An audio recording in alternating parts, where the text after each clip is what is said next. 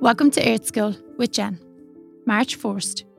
Find healing and magic within yourself. She was an Osage shaman, and her land, next to Cathedral Rock in Sedona, Arizona, was landscaped with a totem pole, a fire pit, a bridge leading to her house, and a garden of flowers and rocks. A river ran across her property, singing to all who quieted themselves enough to listen. A teepee stood close by, and one used to house the sweat lodge ceremonies. It was during one such ceremony I had met her.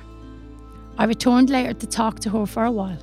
She welcomed me back, welcomed all who visited her to return to her land. But she didn't call it her land, she called it their land. She said it belonged to all of us. You don't have to take this journey, she said. You don't have to travel around searching for spiritual spots.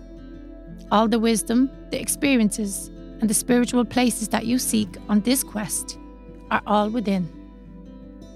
And while it's fun to go on a trip, and trips often coincide with going to new places in our personal lives, we don't have to load up the car and hit the road to find what we're looking for. The places of power that we seek are within us. Places of comfort, joy, wisdom, silence, healing, and peace. The places that we visit often reflect those qualities, and they reinforce them, remind us that they're there. But the places, the locations that we visit, they are only mirrors, extensions of ourselves.